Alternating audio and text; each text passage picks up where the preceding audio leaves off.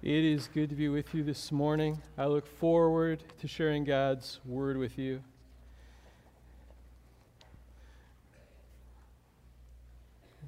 Be in Exodus 15. Let me say as the kids are being dismissed as well, if you were not here last week, one of the things that we did was to present the design plans for the foyer and some of the capital improvement projects. I just thank and appreciate those of you that are helping us out with that. We're trying to push for that through the month of July so that, God willing, we can get a lot of this done, hopefully, before even the fall kickoff.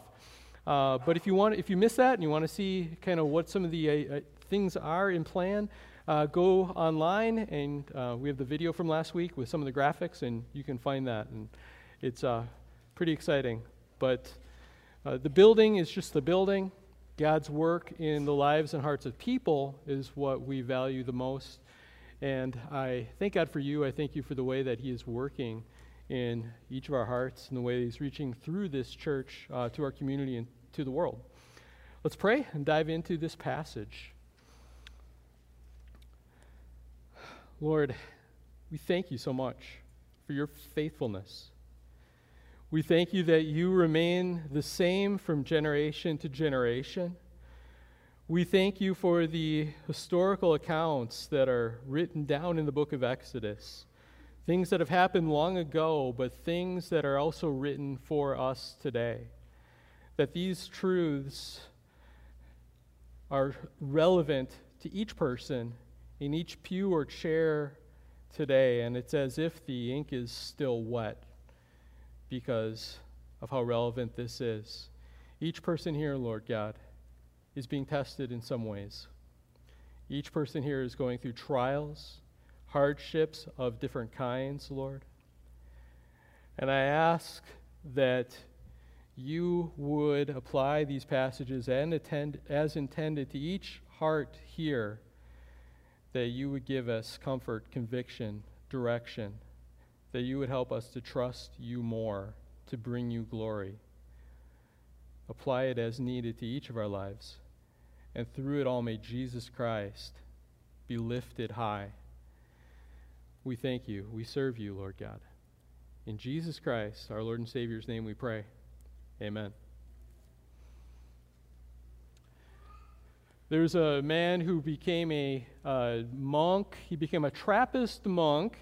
And in this type of monk, not only did he take a vow of celibacy and take a vow of poverty, but he also had to take a vow of silence. So he would not speak at all as a monk, and he was in his trial period the first few years. And he went his first year not saying a word, but he was allowed to speak briefly at his annual review before the other monks. And so after a year went by of complete silence, he goes before the other monks, and they say, "Do you have anything to say?" And he says 2 words. He says, "Food cold." And then he goes on. He spends the next year in complete dead silence, doing his monk activities and all this. Next year goes by, and it's time again for his annual review. He goes before the other monks, and he again speaks 2 words. He says, "Bed hard." Okay. And he goes on. He spends his year, next year as a monk in this probation period, and he gets to the end of it. 3rd year, now he goes before the board of monks again, and he says again 2 words, "I quit." And the other monks say, "Well, we saw this coming. For the past 3 years, you've done nothing but complain." Grumbling, complaining, that is the theme, huge theme of these passages that we're going to be looking at today. It seems that some people might think that complaining or grumbling is a spiritual gift, and that they are very gifted in this, the spiritual gift of complaining. It is not a spiritual gift. It is a natural ability. As those of us that are parents know full well, they're born with this ability, and some may perfect it. They're working on it every day. This is part of fallen humanity. We grumble. We complain. It's an expression of a heart that is not content, a heart that is not trusting God. As we look at this passage, and we're going to be starting in Exodus 15, verse 22, going all the way to 17, verse 7. There's three big stories, episodes that are part of this. There's going to be where Moses, they come across bitter water and they make it drinkable. There is the episode of God providing for his people with manna and quail, and then God providing water for them in the desert out of a rock. But that is not ultimately what these stories are about. Those are the things that make good flannel graph presentations, and these are things that happened. But I wanted to make sure, as we talk about this, that we're getting at the heart of what does God really intend for us to get out of this? What is God's message to us?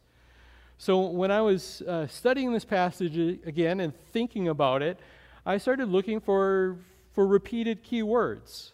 And that's a great way when you do your Bible study as well to try to notice what is a key theme here. If you notice things that keep being repeated, that's an indicator of that.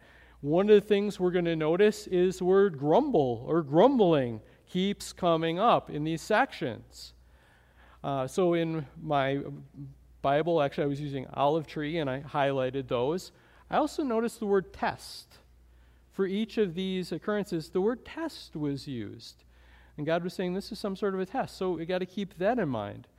There's also a lot of language about this is a test to see if you'll obey my commands, if you'll obey my laws, or if you'll disobey. And at the heart of this, really, it was about, do the Israelites trust God enough to obey him? Or are they expressing hearts of distrust? So through the message here, we're going to try and put all of these different themes together. And when we do this, we'll see that, this is not just historical accounts from 3,500 years ago. God intended this for us today as well. So let's dig into this. People grumble, God provides. Exodus 15, verse 22 is where we will start this episode of bitter water. Let me read this account and then we'll talk about it. Then Moses made Israel set out from the Red Sea.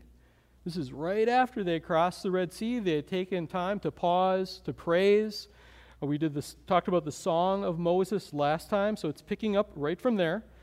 So it's important to keep this in mind. They're coming fresh off of God delivering them through the plagues, ripping open the Red Sea. They march through this. Pharaoh's army is drowned. And then, certainly they're going to spend the next year just with hearts of afterglow praising God. That's just how it works for us, right? Okay. And they went into the wilderness of Shur. They went 3 days in the wilderness and found no water. This is a problem, since you need water to live. When they came to Marah, they could not drink the water of Marah because it was bitter. Therefore, it was named Marah, which means bitter. So they came to this water. They probably said, "Great, look at this! There's water. We get to see this." They get to it, and it's brackish, it's saltish, it's bitter, it's polluted. Whatever was wrong with this, they couldn't stomach drinking this. The disappointment they had. Water, and we can't drink this. Verse 24, and the people grumbled. This is the first occurrence of the word grumbled against Moses, saying, "What shall we drink?" And he cried to the Lord, and the Lord showed him a log. And he threw it into the water, and the water became sweet. It became drinkable, it became pure. It almost makes it sound like it turned into 7-Up, but I don't think that's what it means. It became good drinking water. Then, and by the way, the word log there, some translations say piece of wood. It's probably more like a log or a tree that he threw in there. How exactly this works, we don't know. This is one of those miracle category type things. Why God had him throw a log in there to make it work? Why not just raise his staff? Well, Something to think about. There the Lord made for them a statute and a rule, and there he tested them, saying, if you will diligently listen to the voice of the Lord your God, and do which is right in his eyes, and give ear to his commandments, and keep all his statutes, I will put none of the diseases on you that I put on the Egyptians, for I am the Lord your healer. Then they came to Elim, where there were 12 springs of water and 70 palm trees, and they encamped there by the water. So at first they had this disappointment at Marah, but through this intervention with God, telling them to put this tree or log in there, it became sweet, they were able to drink, and then later on they were led to somewhere else where there was even more. So we see the first indication of complaining here. They grumbled. This water is bitter, Moses. I'm going to give it a bad Yelp review. This TripAdvisor is going to be hearing about this. 1 star, Moses.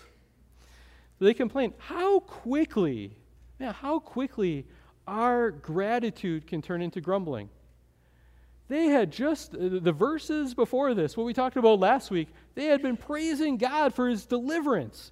They were no longer slaves in Egypt as they had been for 430 years. They're delivered from that. They saw God deliver them with his mighty outstretched arm. And then the next trouble they come across, they complain. They're grumbling. We hit disappointments, and that's what causes grumbling. Our expectations aren't met. We have certain things we expect. They expected that water at Marah to be good, and it wasn't, and their expectations weren't met. They grumbled. But didn't God just save them? Weren't they praising him? Now, how quickly can that change for us too? We praise God, and we like to think we're different. We'll keep on praising no matter what. But we know how it is. There's weeks where we praise God here in church, and we don't make it the rest of the day before we're grumbling and complaining. There are probably days we don't make it out of the building sometime before we are grumbling and complaining. How quick we can turn the dial on that. One of the things we see from this is that hardships are tests. This is the first mention where he says the word test. We see that this is coming up, that God is allowing these things to happen. He's planning these things. We're going to see that in each of these episodes today.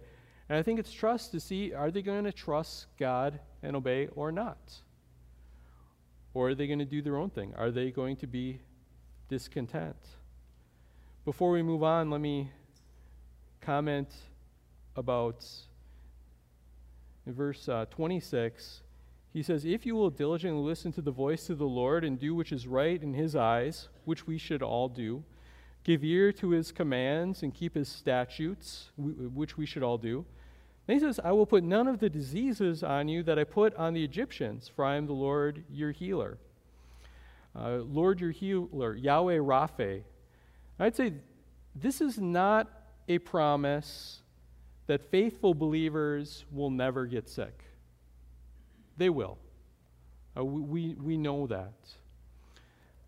This is a promise here specifically to these Hebrews that if they are faithful, they will never experience the plagues that God had just brought upon the Egyptians. However, the Lord has always been Yahweh Rapha. He always will be Yahweh Rapha, the God who heals. And he chooses when he will heal. He chooses how he will heal, whether it is natural, whether it is supernatural. It's his prerogative. If he wants to do something out of the ordinary, if he wants to do something that cannot be explained, he is able to do that. He also is able to heal through natural means if he chooses to use the healing power of the body and the skill of physicians. And we praise him either way. We put our requests before him and we leave it up to him if he wants to do one or the other or a combination. He also chooses if he will heal believers now or at the resurrection. And it's our prayer. We pray for healing. We pray for, there are many of you that have we are praying for right now. And we trust that God will do what is right in his plan. And we're thankful that we have a God that is God, the healer. Moving on to chapter 16, grumbling. We see this is a big theme of this first section, 1 through 12. And there's a man that was at a restaurant, and he was eating, and he was grumbling, and he was complaining to the waiter, saying, it's too hot in here. You turn on the air conditioning, and the waiter would say, of course, sir, whatever you say. And he went off. And later on, the man was grumbling again. It's too cold in here. Can you turn off the air conditioning? And we said, yes, sir, whatever you say. Later on, it's too hot in here. Can you turn on the air conditioning? Yes, sir, whatever you say. And this kept going on, back and forth, back and forth. And eventually, another lady that was in the restaurant eating, she was done. She came up to pay her bill, and she had noticed this going on with the waiter and this man. And she said, he must be driving you crazy. And the waiter said, him driving me crazy? No, I'm driving him crazy. We don't even have an air conditioner.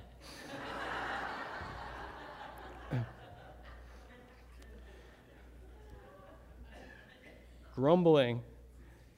So we don't usually, we've never done this before, but I want to read this next section, and because if you underline in your Bible, you might want to underline or highlight the word grumbling, but we'll just do this in a different way.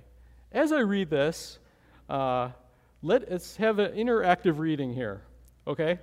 And when I hit the word grumble or grumbling, I want you to make a grumbling noise, okay? And I'm doing this just to keep you with me, but also I want you to really recognize how many times the word grumbling is in these 12 verses. So if you're willing to play along and do this.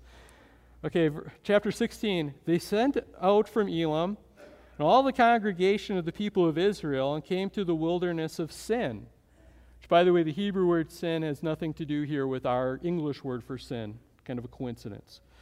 Which is between Elam and Sinai on the 15th day of the second month after they had departed from the land of Egypt. And the whole congregation of the people of Israel grumbled. Okay, good. I'm encouraging grumbling in church. All right. They grumbled against Moses and Aaron in the wilderness. And the people of Israel said to them, would that we had died by the hand of the Lord in the land of Egypt, when we sat by the meat pots and ate bread to the full. For you have brought us out into the wilderness to kill this whole assembly with hunger. We'll talk about that in a minute here. Then the Lord said to Moses, behold, I am about to rain bread from heaven for you, and the people shall go out and gather a day's portion every day, that I may test them. Test, the word test again. That I may test them whether they will walk in my law or not. On the sixth day, when they prepare what they bring in, it will be twice as much as they gather daily.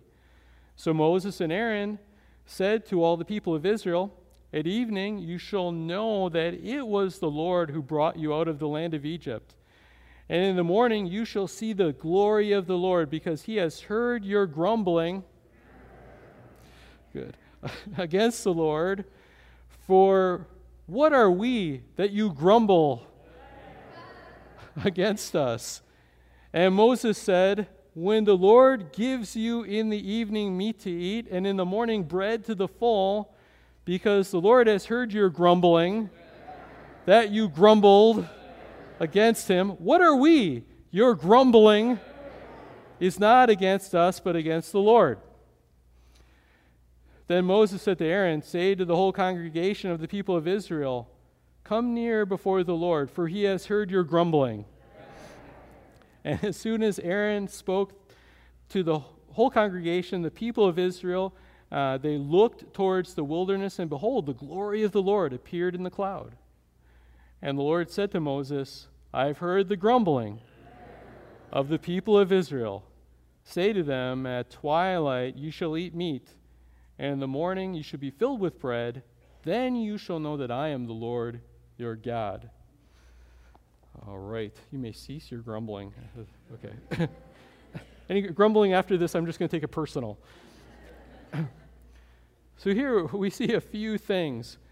Notice the people respond to this, saying in number 3 here, they said, we would have rather just died in Israel, back in Egypt. I wish that the Lord had just killed us then. You know, if you brought us out here to kill us by starvation in the desert. Oh, back in Egypt, we had pots full of meat. We had bread to the full. Oh, the good old days. Notice how we tend to have very selective memory. Okay? It's like cropping a picture. You know, we have a photograph and we kind of crop it to make it look better. You know, you can have the nice, picture of the your building, but you crop out the garbage and all these different things to make it just how you want it. We tend to do that with our memories as we look back. We crop out the consequences. We crop out the old suffering that we had. You know, their selective memory, kind of cropping out we were slaves. We were being beaten. We had no freedom. We couldn't worship the way. Pretty selective memory that they're having here as they look back to the good old days. In one book I was reading by Chuck Swindoll, he made this point. He said, "You may be grumbling right now about your current situation, but chances are that in 2 years from now, you'll be looking back on this moment and saying, 'Oh, for the good old days. Boy, was it great back then, wasn't it?'" Just realize we tend to grumble because we have selective memory. And then also saying, "You brought us in the wilderness to kill us with hunger." Think of how ridiculous this is. What they had just experienced from God, His faithfulness, His provision, His promises. They really think God brought them out to kill them. But that shows, sin and our grumbling hearts, that's not rational. That is not reasonable. We're responding out of emotion. We're responding out of discontent instead of the real situation. How ridiculous. We didn't want to be rescued. It's like in that first Incredibles movie where the guy that complains, "I didn't want to be rescued." So we see also in verse 4, this is going to be another test. He says, whether they will walk in my ways or not. It means to live according to my rules, according to my commands. God is the one that can give these commands, and we ought to obey. In verses 7 and 8, we see that Moses, he was telling them that, hey, you are not merely grumbling against your leaders. You're not merely grumbling against me, Moses, and against Aaron. We see here the Lord speaking through him saying, you're really grumbling against the Lord. That's who you really have a problem with. You have a problem with God's provision here. So the point is, when we talk about grumbling in this section, if we think about this all being a test, these trials, these hardships that God puts in our life, to realize that one of the purposes, they are a test to see if we were going to trust Him, if we were going to walk in His ways and obey Him or not. And when we grumble, when we complain, we fail the test. That shows that we're failing the test to trust the Lord. It is a sign of it. Grumbling is not a cute, light thing. Grumbling is a serious heart issue. It reveals what is actually in our hearts. When we grumble, we're showing that we have hearts that do not trust the Lord, that we're not being confident in His faithfulness, in His goodness. In our hearts, we're dishonoring Him. We're saying He's not trustworthy. He's not good. He does not care. He is not adequate for our needs. Grumbling is a sign of heart trouble. You know, if you go to the actual doctor and he takes out his stethoscope and he puts it to your physical heart and he hears a murmur, it may mean signs that there's heart problems. When the Lord hears you murmur with grumbling, it's also a sign that we have a disease of the heart that is called sin, that has infected each of our hearts. So grumbling is a sign that we've failed the test. Now we see God still, he doesn't abandon his people. He provides. And he's going to provide here with quail and manna.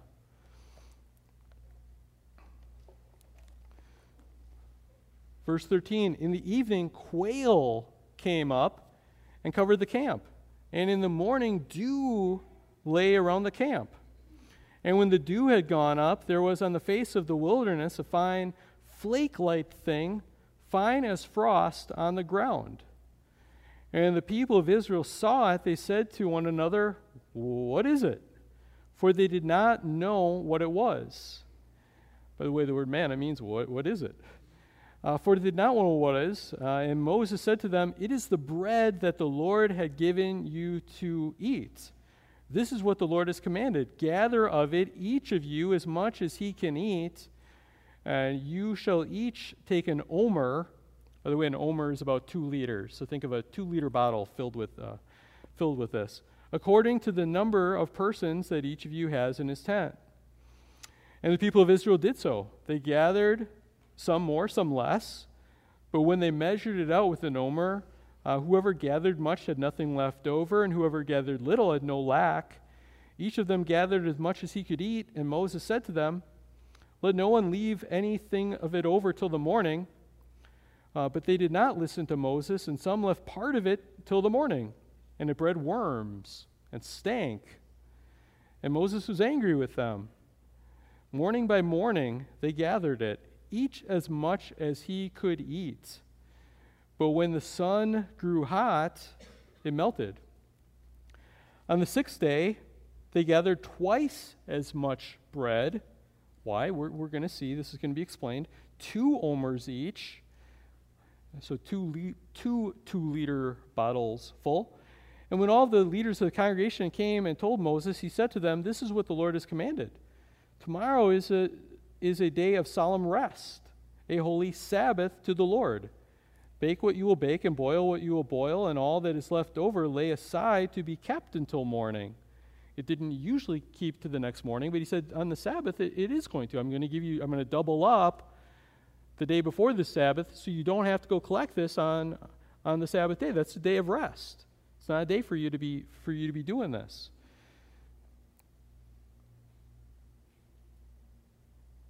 Verse 24, so they laid it aside till morning, as Moses commanded them, and it did not stink, and there were no worms in it. And Moses said, eat it today, for today is a Sabbath to the Lord. Today you will not find it in the field. 6 days you shall gather it, but on the 7th day, which is the Sabbath, there will be none. On the 7th day, some of the people went out to gather, but they found none. And the Lord said to Moses, how long will you refuse to keep my commandments and my laws? See, the Lord is giving you a Sabbath. Therefore, on the 6th day, he gives you bread for 2 days. Remain each of you in his place, in your dwelling place. Let no one go out of his place on the 7th day. Don't be going out to gather this. So the people rested on the 7th day.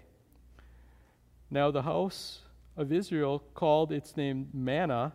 It was like corn seed, white, and the taste of it was like wafers made with honey, which in that day was a way of also, they didn't have all the processed sugar and different things. Honey was the most sweetest imaginable thing. And to have something that was like a wafer, this would have been to them the most unimaginably good food you could ever imagine that they were having. And it was like, tasted like wafers made out of honey. The Lord said, this is what the Lord has commanded. Let an omer of it be kept throughout your generations, so that they may see the bread with which I fed you in the wilderness. And I brought you up out of the land of Egypt. And Moses said to Aaron, take a jar and put an omer of manna in it and place it before the Lord to be kept throughout your generations. Later it would be put in the ark. As the Lord commanded Moses, so Aaron placed it before the testimony to be kept. The people of Israel ate the manna for 40 years. They ate the manna until they came to the border of the land of Canaan. And omer is the 10th part of an ephah, in case you were wondering. All right, so we see here that the people complain.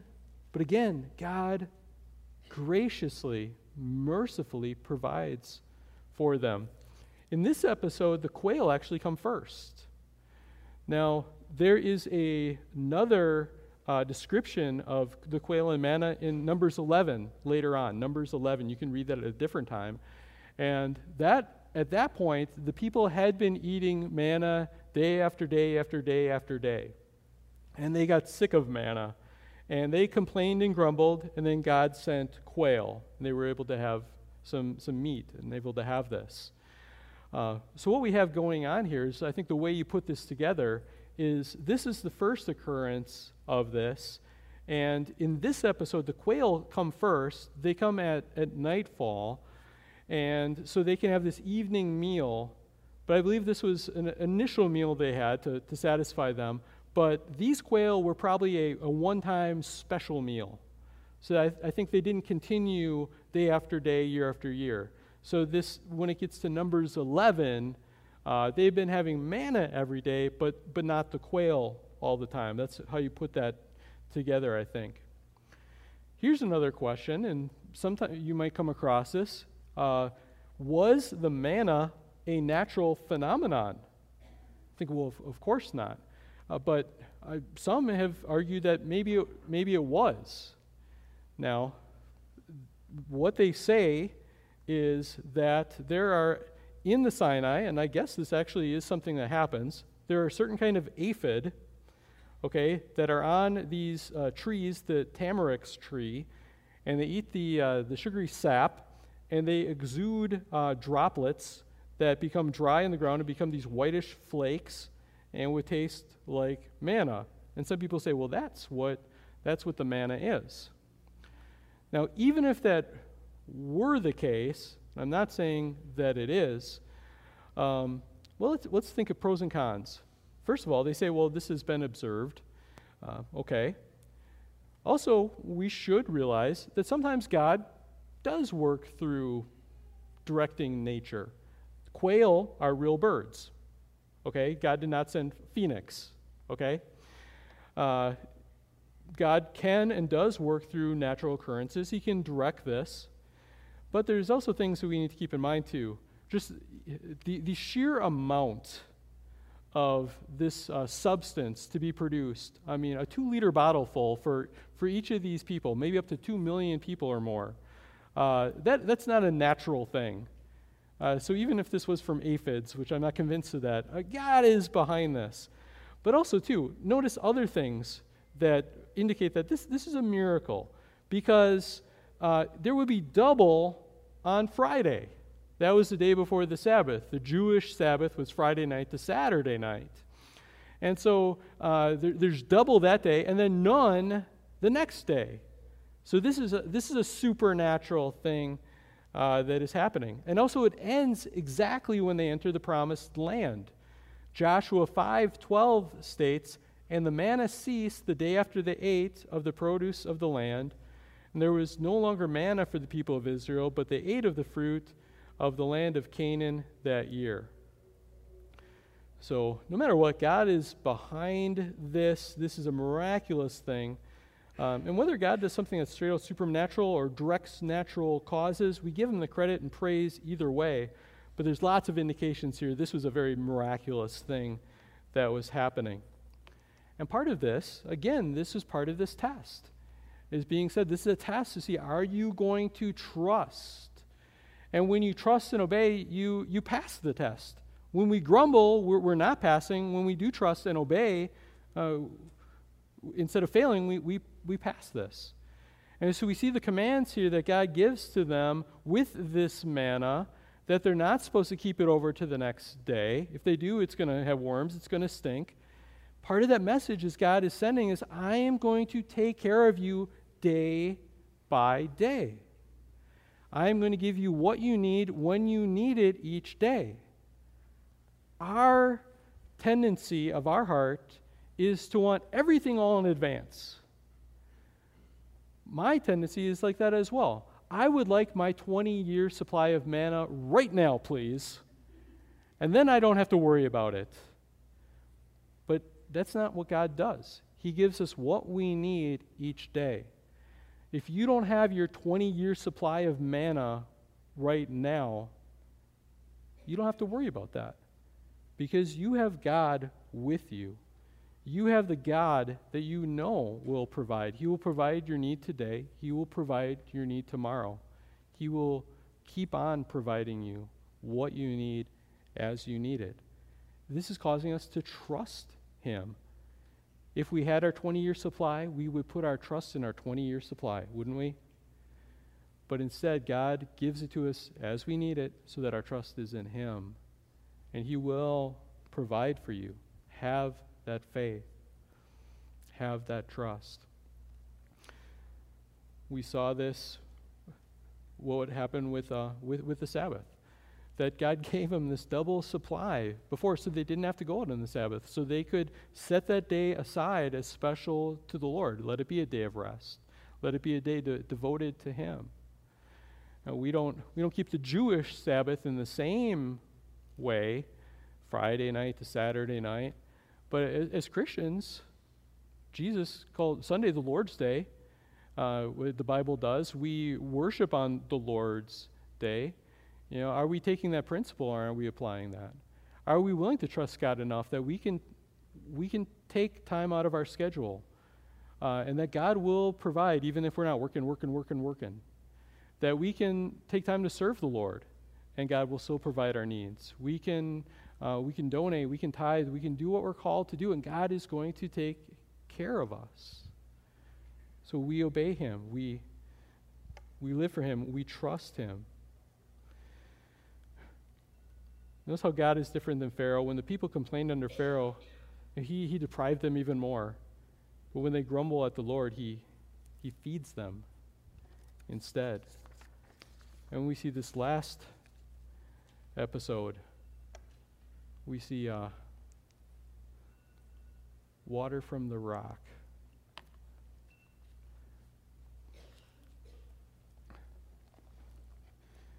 All the congregation of the people of Israel moved on from the wilderness of sin by stages, according to the commandment of the Lord, and camped at Rephidim. But there was no water for the people to drink. Therefore the people quarreled with Moses. This is an even stronger word than just grumbling. They're quarreling now, saying, "Give us water to drink." And Moses said to them, "Why do you quarrel with me? Why do you test the Lord?" Let me stop there. You see the word test again. Now, who's testing who? They're testing the Lord. There are times when we're grumbling, we realize that we're forgetting who the actual judge is. We're forgetting who's the one that should be doing the testing. It's okay for God to test us because He is the Lord. For us to be testing Him, that's uncalled for. That's sin. We think that we're the judge of the universe. Instead, we're getting ourselves confused with the Almighty when that's happening. He says, "Why are you quarreling with me? Why do you test the Lord?" But the people of Israel thirsted there for water, and the people grumbled against Moses and said, "Why did you bring us up out of Egypt to kill us and our children and with our livestock with thirst?" So Moses cried to the Lord, "What shall I do with this people? They are almost ready to stone me." And the Lord said to Moses, "Pass on before the people, taking with you some of the elders of Israel. And take in your hand the staff, which with you struck the Nile, and go.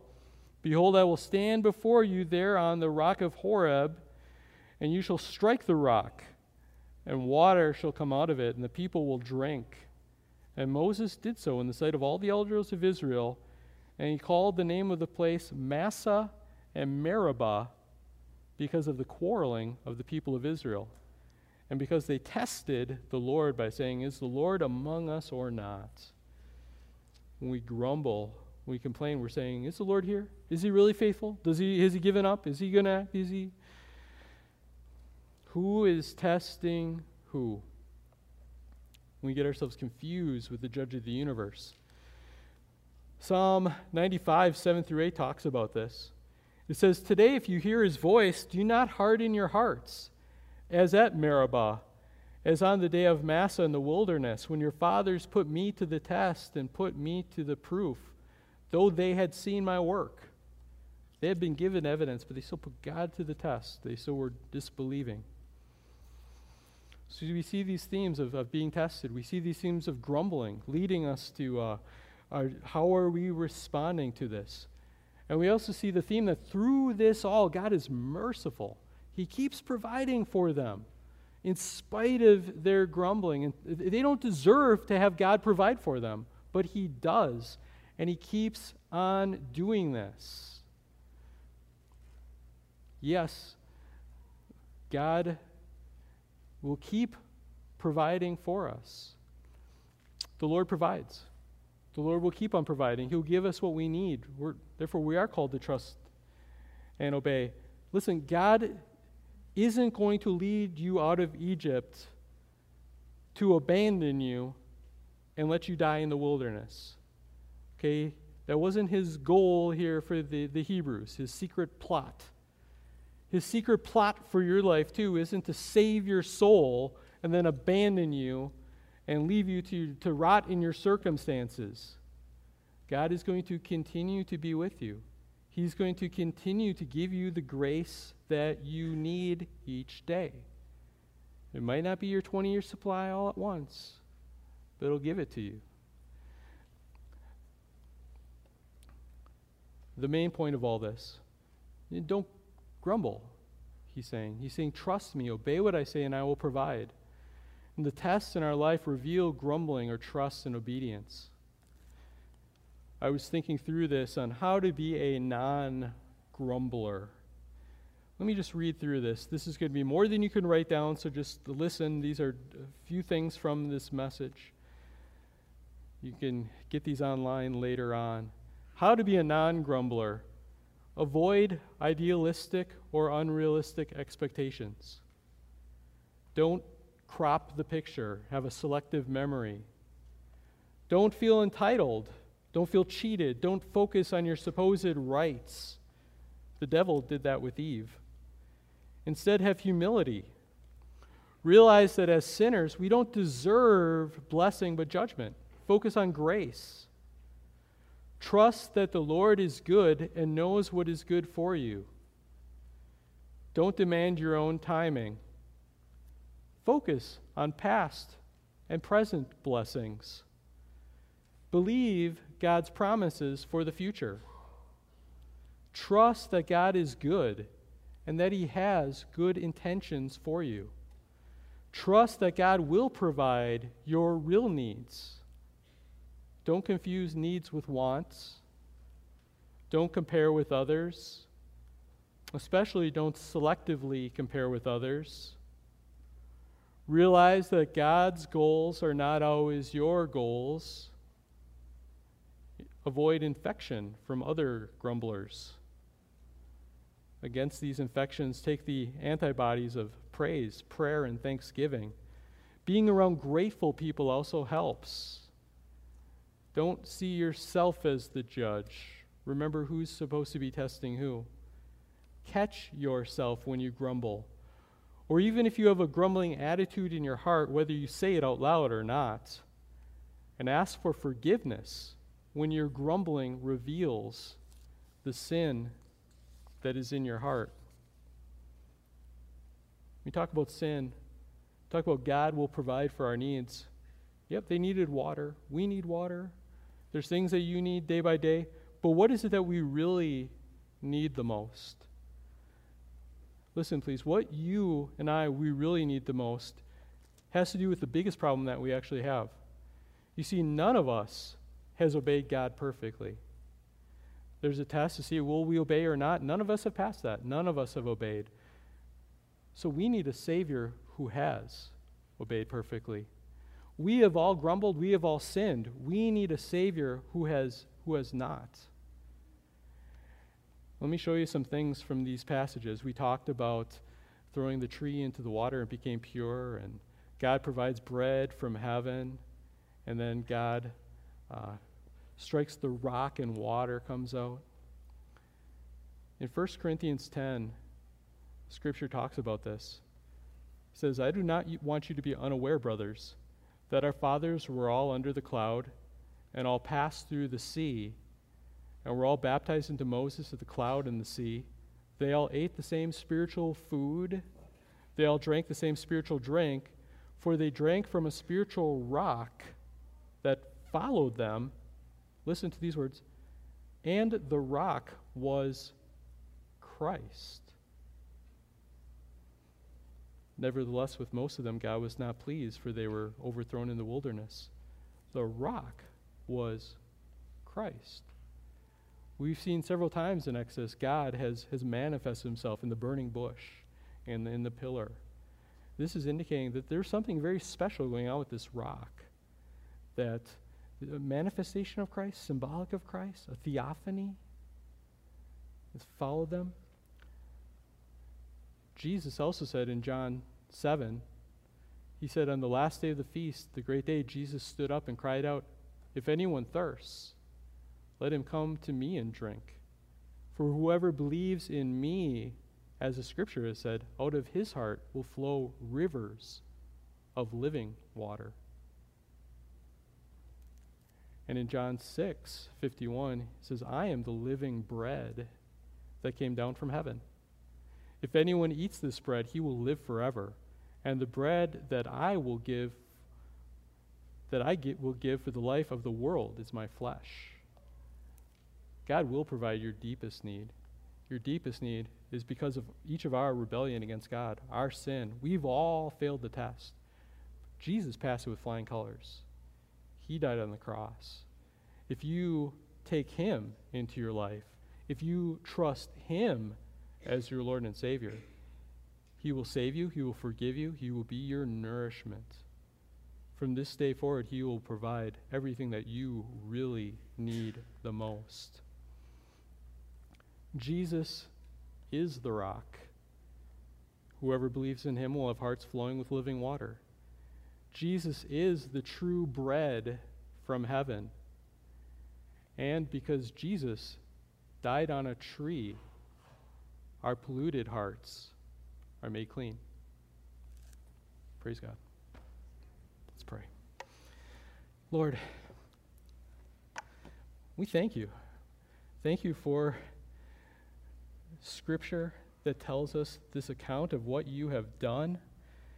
And Lord, we stand just amazed at the love and the patience and the grace that you had for Israel, Lord God.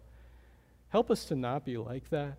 Help us to not have hearts that distrust you and that grumble, Lord. But God, we come before you realizing that we have failed, we have grumbled, we have sinned. And so we thank you that you have given us the one that this passage ultimately points to. Jesus Christ, our Lord, died on the cross for us. He died on that tree, taking away our sin and giving us his purity, Lord God. We thank you that by his flesh and his death on the cross and his resurrection, Lord God, that we can have life in you. He is the bread. He is the source of our living water, Lord God. Help us trust in nothing else but you. Help us to trust in you alone. And Lord, if there's anyone here that has never put their trust in Jesus Christ as their Savior from their sin, may they do that now. In the name of our beloved Savior we pray. Amen.